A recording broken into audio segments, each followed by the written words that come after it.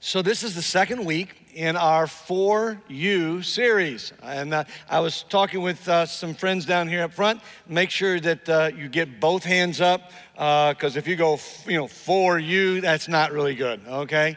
It's not there. But as a part of the For You series, I'm taking a few minutes every week to let you know some things that God has been doing through Eastside, that if you just join us online or on campus on Sundays, you may not be aware, because sometimes we don't tell all the story, and this is a time of year where we need to tell the story of how God uses our church for people, how he uses us as the people of God to let other people know. And last week I shared with you 3 or 4 things that we do here in the community, and today I just want to share with you 2 that quite honestly are unique ministries to Eastside Church.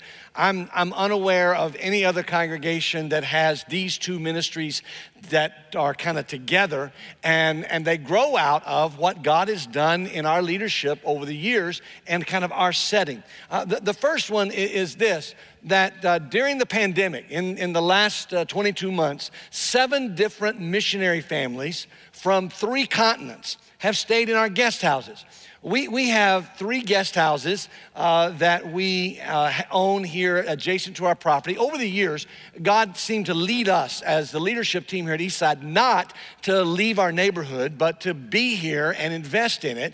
And along the way, he's allowed us to purchase houses that are next to the church. And instead of just bulldozing them and making bigger and bigger parking lots and all of that, we've tried to steward those. And one of the ways we do that is to provide 3 guest houses that are fully furnished. They're cared for, they're staged, they're designed. If you rent a condominium somewhere or a Airbnb or something like that, it's kind of the same idea. And what we do is we make them available to missionaries who are home on furlough and to ministers who are in transition. And occasionally we have some other opportunities. And this last semester here at AU, one of our student athletes actually faced a kind of a traumatic time. They had a brain aneurysm. And some of you AU students are aware. I'm not going to use names because this thing goes out online. But some of you know this gentleman was a teammate to some of you who are here today. And so when that happened, he was hospitalized and he couldn't go back into the dorm.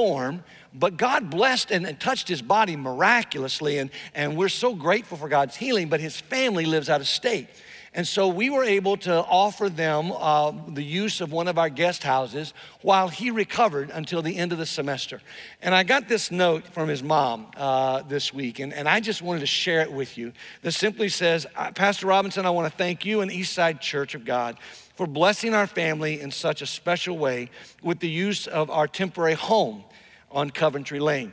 In a time when we needed healing from the brain aneurysm and the loss of a dad and a husband, that home brought healing for us.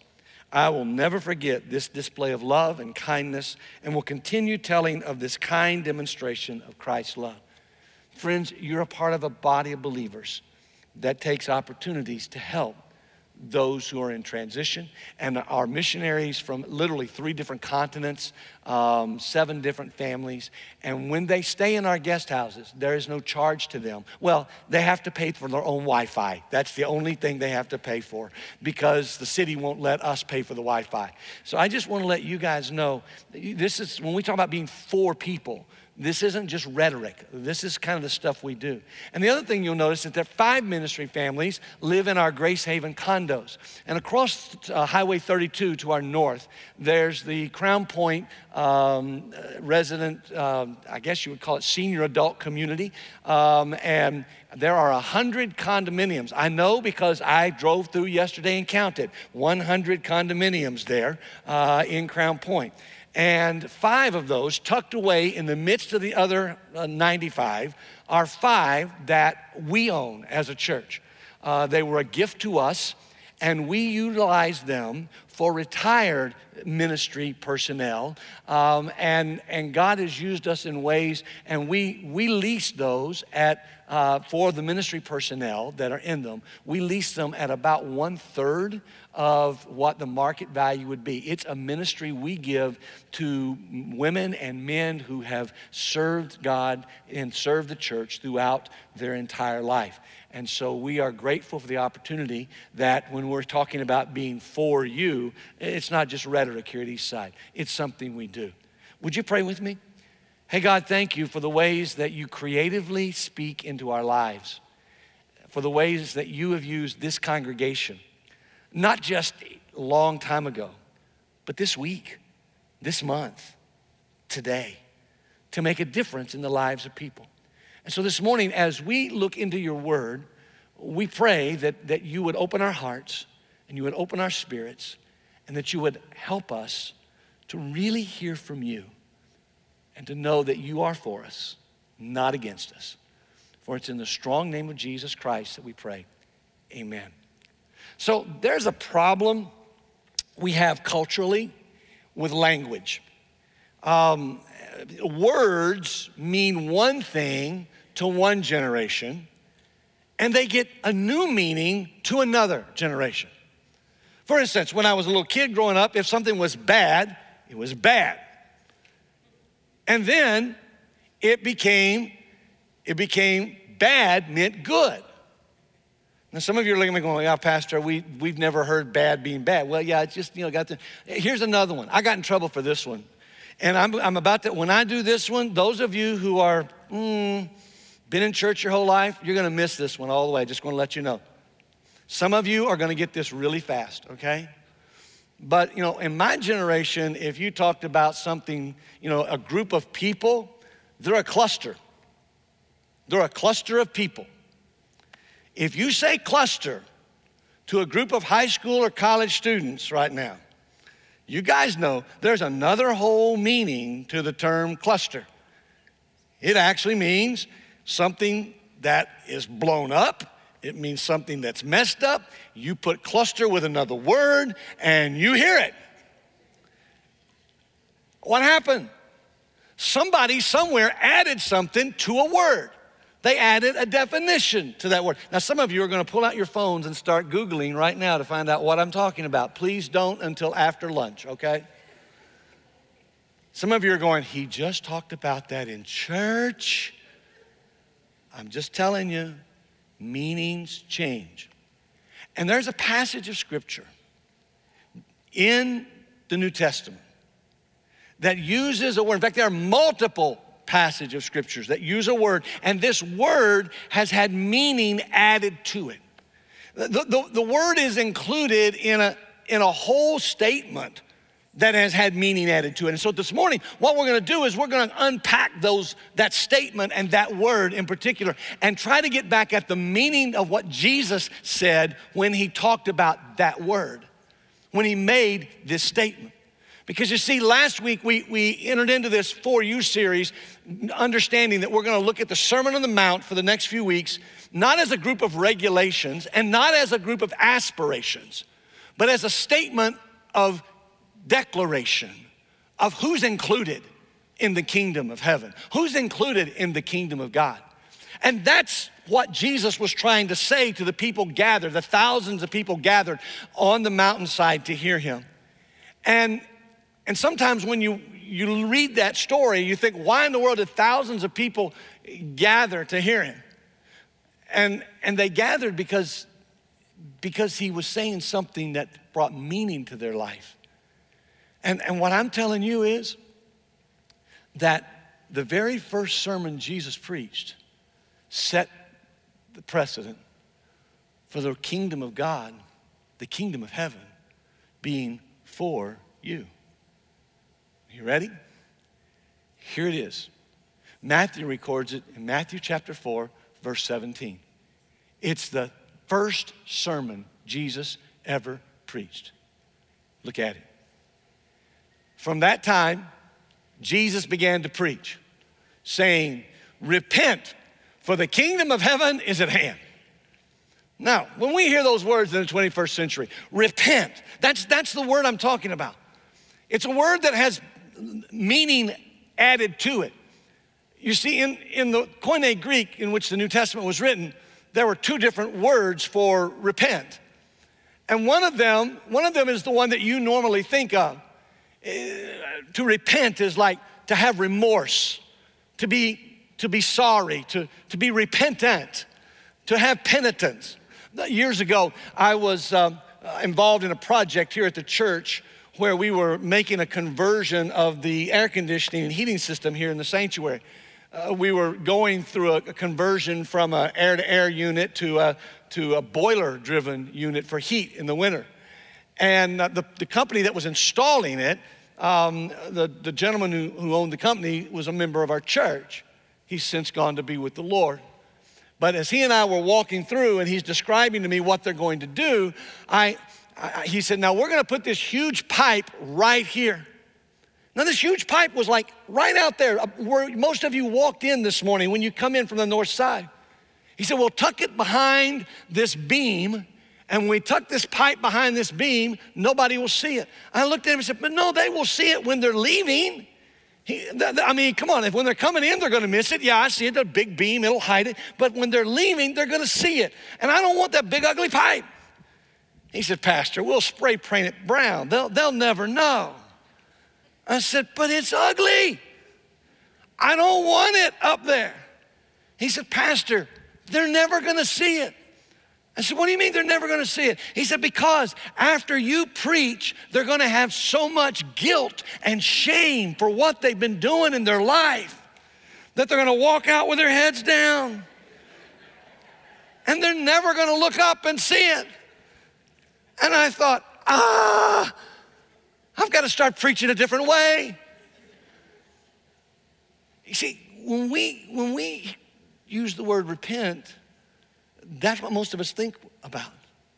I've told some of you before, years ago, I got really frustrated living in North Georgia and Southeast Tennessee when someone took it on themselves to, on bypasses, spray paint the words, accept Jesus, turn or burn. It just infuriated me because that's not what Jesus meant when he said repent. Yes, there is a Greek word that carries that with it. And yes, there are some places in the New Testament where repentance does mean to have a turn of heart. It means to have some remorse. It means to be penitent. But it's never about shame and guilt. It's about emotion, yeah. But here's the secret. That's not the word Jesus used in his first sermon. No, there's another Greek word. They're connected. But the word Jesus used, here's what it really means. Change your mind. It means change your mind. So what Jesus said in his first sermon was, change your mind. The kingdom of heaven is at hand. Now, why would he say that? Because the people in his generation, the people in his world, had an idea about the kingdom of heaven that it was coming, but it wasn't here yet. And their idea about the kingdom of heaven when it came is that it would be some political power play where a Messiah would become king of Israel and the king of Israel would overthrow the Roman emperor. I mean, that's what they were praying for. That's what they were looking for. And what Jesus comes out saying to them is, no, listen, change your mind because the kingdom of heaven is at hand. It's near. See, repentance changes our minds about how we look at the world, about how we look at each other, how we look at God. After Jesus preached this sermon, he was walking through by the sea one day when he saw some guys fishing. You can read this in Matthew 14, 18, and 19, and 20, 21, 22. He sees these guys fishing. A guy named Peter and his brother. And as they're fishing, Jesus comes by. Remember, he's been telling everybody, change your mind, the kingdom of heaven is at hand. And he says, hey, you guys come follow me and I will make you fishers of men. And then he sees two brothers, James and John. He says to them, hey, follow me, and I will make you fishers of men. What he's saying to them, what he's saying to you and me is this: listen, I'm for you, I'm not against you, but I need you to change your mind about what you expect from me. I need you to change your worldview. I need you to change your paradigm. I need you to change it from one that is all about you to one that's all about me. And from one that's asking me to do things in your life to one that says, I want to be where you are. I want to do what you're doing, Jesus. I want to follow you. And you're going to take me to bigger things than I've ever dreamed possible. And I'm not doing this so I'll get the bigger things. I'm doing this so I can do this and be with you. Because when Jesus said, the kingdom of heaven is at hand, he was radically different. Change your mind. That's what he's really saying. Change your mind so you can come follow me. Because kingdom life is a life of intimacy and interaction with God. I've been struggling with how to communicate this to you guys.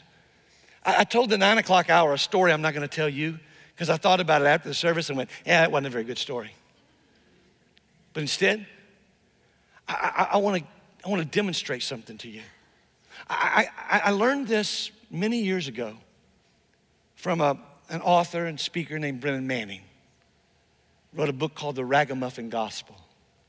In it, Brennan, who's a recovering alcoholic, talks about how he learned to talk to Jesus. Because you see, when we start talking about a life of intimacy and interaction with God, a lot of us don't have a clue. I mean, how do we interact with God? I still remember a guy, I worked at Mississippi for 4 years. I worked with Mississippi's American Legion Boys State. I was the chaplain. And as the chaplain, it was my job to do devotions, to introduce speakers, and to pray for guys. And there was a particular guy, he was a law student at Ole Miss, and he was basically the disciplinarian. He would always take me with him on the walks we would do to make sure that the several hundred high school students we were overseeing were locked in their rooms properly. And as we're walking one night, in fact, it was the last night of the week, the night when the guys usually tried to break out of their rooms and everything. We're walking and talking, and all of a sudden he looks at me and goes, Kerry, you're kind of different for a guy that's going to be a preacher. I said, okay, what do you mean? He said, I can talk to you. He said, all these other guys, they're like trying to get me to repeat some 4 spiritual laws. I don't even know what they are. And he said, but you care about me and about these guys. I said, well, yeah, I try to. And he looked at me and said, you know, I pray a lot. I said, you do? He said, yeah. He said, every time up at Ole Miss, when I get in a bender, when I go out and I get so drunk I can barely stumble back into my room, I pray just before I pass out. I said, you do? I said, what do you pray? He said, I pray, God help me, I'm screwed up. I looked at him and said, that's a pretty good prayer, man. Because you are. Just want to let you know. I love you, man, but you're kind of messed up, you know? And so in that kind of learning to talk to God, that's the way a lot of us talk to him. We come at him with our agenda. We tell him what we want, or we cry out to him in our despair. Hey, God, we're messed up. But when I heard Brennan Manning talk about how he learned to talk to God, I found it really interesting. Because you see, Brennan Manning was a Catholic priest who became addicted to alcohol and eventually left the Catholic priesthood. Not because of his alcoholism, but because he fell in love with Jesus in such a way that he felt like he needed to express that love in some other ways than the priesthood would allow him to do it. And if you read his material, some of you already know what I'm about to do. Because Brennan talks about being in a recovery situation where a chaplain came and talked to him. He says, here I am, I'm a priest, man. I've got all the theological training. I've got all of this, and this guy's gonna talk to me about talking to God. He said, the guy just looked at him and said, Brennan, how long has it been since you just talked to God like he was your friend? And he told a group of students as we were gathered there, you know what, I really had never done that. I'd talk to God as if he was God. Our Father, you know. He said, I'd talk to God through the prayers of the saints, but to just talk to God as if he was my friend. He said, the little hospital chaplain just said, well, Brennan, I really think you ought to try that. So I want you to just imagine that God is sitting right next to you in this empty chair. And you talk to him the same way you talk to a friend. See, when Jesus saw Peter and James and John, Peter's brother, and said, hey, listen, come follow me. I want you to have a change of heart. I want you to have a change of mind. I want you to leave behind what you've been doing and come follow me. He was inviting them into a place where they could sit and talk. I mean, for 3 years, he was their rabbi. For 3 years, they walked in the dust, his feet kicked up. For 3 years, he was the one that they ate with. He was the one that they all shared common experiences. They lived life together. He was saying, hey, listen, guys, come follow me. Come interact with me. You see, before the world will believe that you are for them, they've got to know that you're with them. You didn't just parachute in to conquer them. You literally love them. And what Brennan Manning helped me understand is that my prayer life has to become a place where Jesus is so close to me that it's as if he's sitting in a chair just next to me. And I don't need all the forms and rituals and positions and do all, no, I'm talking to Jesus. Because he is my friend and my Savior. Some years ago, one of my mentors, Maurice Berquist, was holding a revival meeting for me in Tennessee. And Burke and I had so much that we loved to talk about. In fact, his wife accuses me of contributing to his heart attack and stroke that killed him. Because we would go get a 24-pack after a church service, a revival service. On the way home, there was a restaurant. If you're from the South, you'll know this restaurant. It's called Crystal. If you're from up here, it's basically a White Castle, only better, much better. And Burke and I would get a 24-pack of those and take it home, and Becky would put our boys to bed, and Burke and I would sit up half the night eating crystals and talking. So maybe I did contribute to his stroke and heart attack. I don't know. But I will never forget, he and I were together, and he was doing this speaking, and he spoke at our church on a Sunday morning. And in those days, we had Sunday night church. And he was supposed to preach again Sunday night.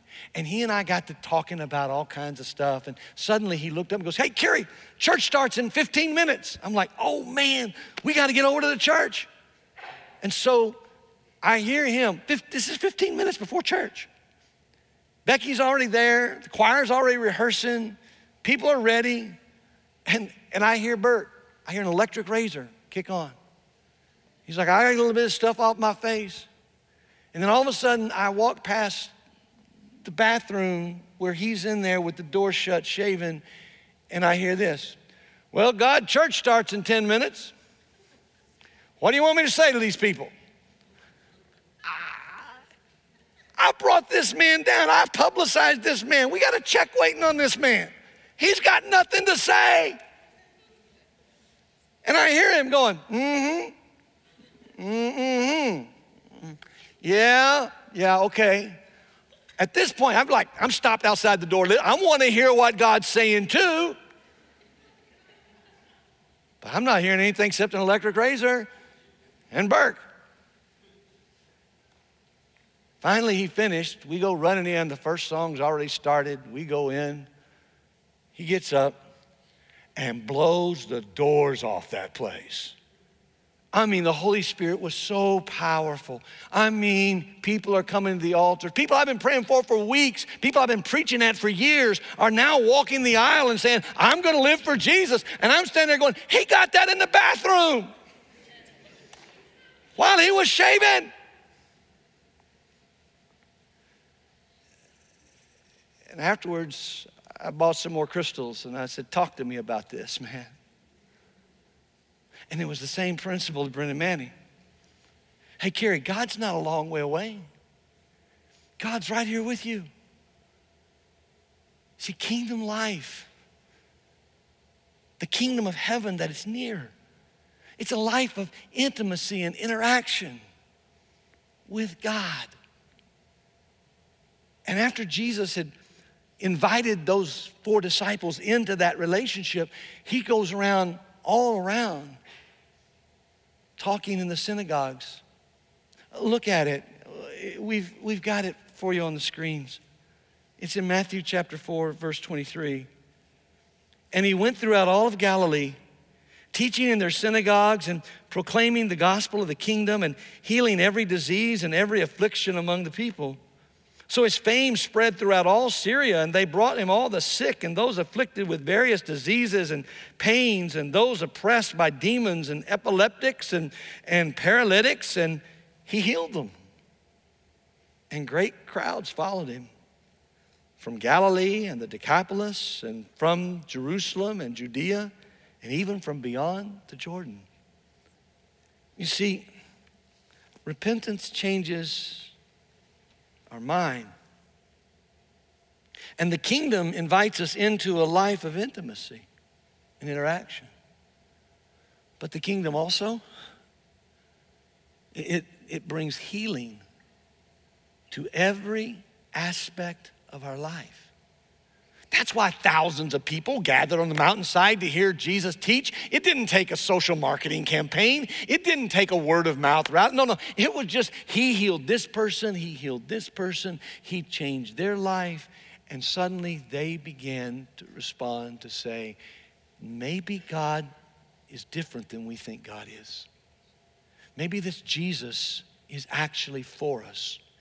He's not sitting in heaven waiting to judge us. Do you think perhaps, maybe, the place you live, the neighborhood, the dormitory, the apartment complex where you live might be different if people thought that the reason you went to church is because God is for you, not because God was going to send you to hell if you didn't go? Do you think maybe in the Western culture, the culture might be a little different? If people understood that when you meet Jesus, it changes your mind and changes your perspective instead of aligning you with a political party, whichever one it is. Do you think maybe that maybe the world might be a little bit different place if we begin to say to God, hey God, thanks for sending Jesus. And I'm kind of screwed up right now. I really need your help. Or, hey God, thanks, man. Today you really helped me. You helped me get through some stuff I didn't think I could get through. Hey God, man, it's been a great day. Thank you for blessing my life. Thank you for the joy that you brought me today. Jesus, thank you for being my friend. Yes, you're my Savior. Yes, you're the Lord of my life. But in the middle of a pandemic, Jesus, I just need a friend. Thank you for being my friend. You see, kingdom life brings healing to every aspect of our life. And then that healing in us changes the lives of people around us. When I was a kid, my father was a Church of God pastor who desperately wanted all of his sons to attend Church of God colleges. It had taken him 15 years to graduate from college, and he didn't want that for us. He wanted us to finish well, accomplish our dreams. And because I'd been a fairly successful athlete, he began my freshman year of high school and actually even in middle school. He began bringing home, every time he came to Anderson for a meeting, he would bring home a program from the football team or the basketball team or some newspaper clipping about the sports program at Anderson College. In those days, Anderson College was the only Church of God college with a full-blown athletic department. And he just wanted to make sure that I would come here to go to school. And along the way, he brought me these pictures and these programs and these clippings. And I would read about a football team that won 4 consecutive conference titles and were national runners-up in the national playoffs for what was referred to as the NAIA. And I remember looking at their pictures and thinking, I want to be as good as that guy. Or I want to play like that guy. There was a running back they had. That's what the position I played in high school and middle school. I wanted to be like him. His name was Bill.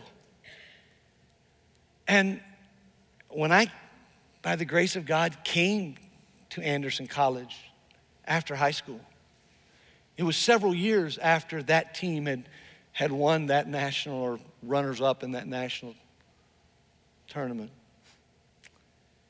And some of those same players whose names I'd read were now assistant coaches. In fact, the assistant coach on that team was now my head coach. I tell you that because on Tuesday night of this week, I got a phone call from a man who had been the athletic trainer for those teams while he was a student, who later on founded the athletic training department, kinesiology department at Anderson College, now university. His name is Steve Reisinger. We call him Doc. And Doc called me, hey, Kerry, did you ever meet Bill? And he called his full name. I said, yeah, a time or two. But man, he was my hero when I was in like middle school. What's up? Why are you asking? He said, well, you may not know it, but a bunch of us lost track of Bill after he left Anderson. And I just got a phone call today. Bill's had dementia for over a decade, Alzheimer's, took his mind. He's been hospitalized, in and out of VA hospitals. And even though his former teammates tried to find him, nobody could find him. And he said, somehow they got hold of me because at this point in time, no one knew how to get in touch with his family. And he died this weekend. Kerry, I don't know how much you know about Bill, but I'm just wondering, would you be willing to preach his graveside service Friday?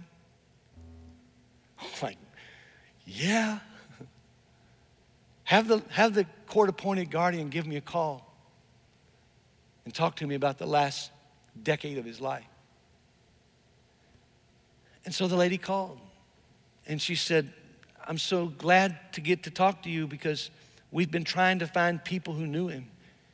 And we finally found out about Steve, and so we reached out to him, and he says, you'll do this, sir? I said, sure, I'd be honored to do it. And so on Friday morning in Maplewood Cemetery, as cold as it was, with a tent, I gathered with a group of other people. And you see, after he graduated from the university, Bill had started a ministry where people would ride their bicycles all the way across the country. He kind of believed in that saying some of you have who've been on missionary trips with us, that every time God wants to teach you a lesson, he takes you on a trip. And many of my friends had actually, when I was in college, gone on that trip with Bill. And so we gathered in the bitter cold of a January morning. And people who had been trying to get in touch, find Bill, teammates, friends, they gathered around. They're like, we lost track of him. We couldn't find him because he was in and out of the VA system. But now, as one of them said, we know where he is and we know how he is. He's with Jesus and he is fine. And as we had that little memorial service with people who had ridden across the country with him, with teammates who had played ball with him, with those who were honoring his military service, because you see, before he came to Anderson as a 22-year-old freshman because he spent 4 years in Vietnam. And then he played ball here and graduated. And they began, after I read some scripture, to begin to share stories about Bill. Things they had done, ways he'd impacted their life. When suddenly a man from the back row, I don't know, we were all, bundled up. It was cold and masked up because of COVID. And this guy from the back row, after several people had shared stories and memories, he raised his hand and he said, hey, Reverend, can I say something? I said, yes, sir. He said, I just want to say to you that God gives all of us a chance to live a life. And if we do it well, it will impact others. And Bill wasn't perfect, but I want to let you know right now, Bill, because God changed Bill's life, God could change my life. And I'm a better man because of what God did in Bill. God has done in me. Service was over because truth had been proclaimed. And this morning, that's really what I'm asking you to do, is to understand that the power of Jesus, the message of Jesus, that he is for you, and he always will be, is a message that invites you to an intimacy, an interaction, a healing, and that healing in you will be used by God to heal those around you. I invite you to be that kind of person, for the kingdom of heaven is near. So change your mind and live with Jesus.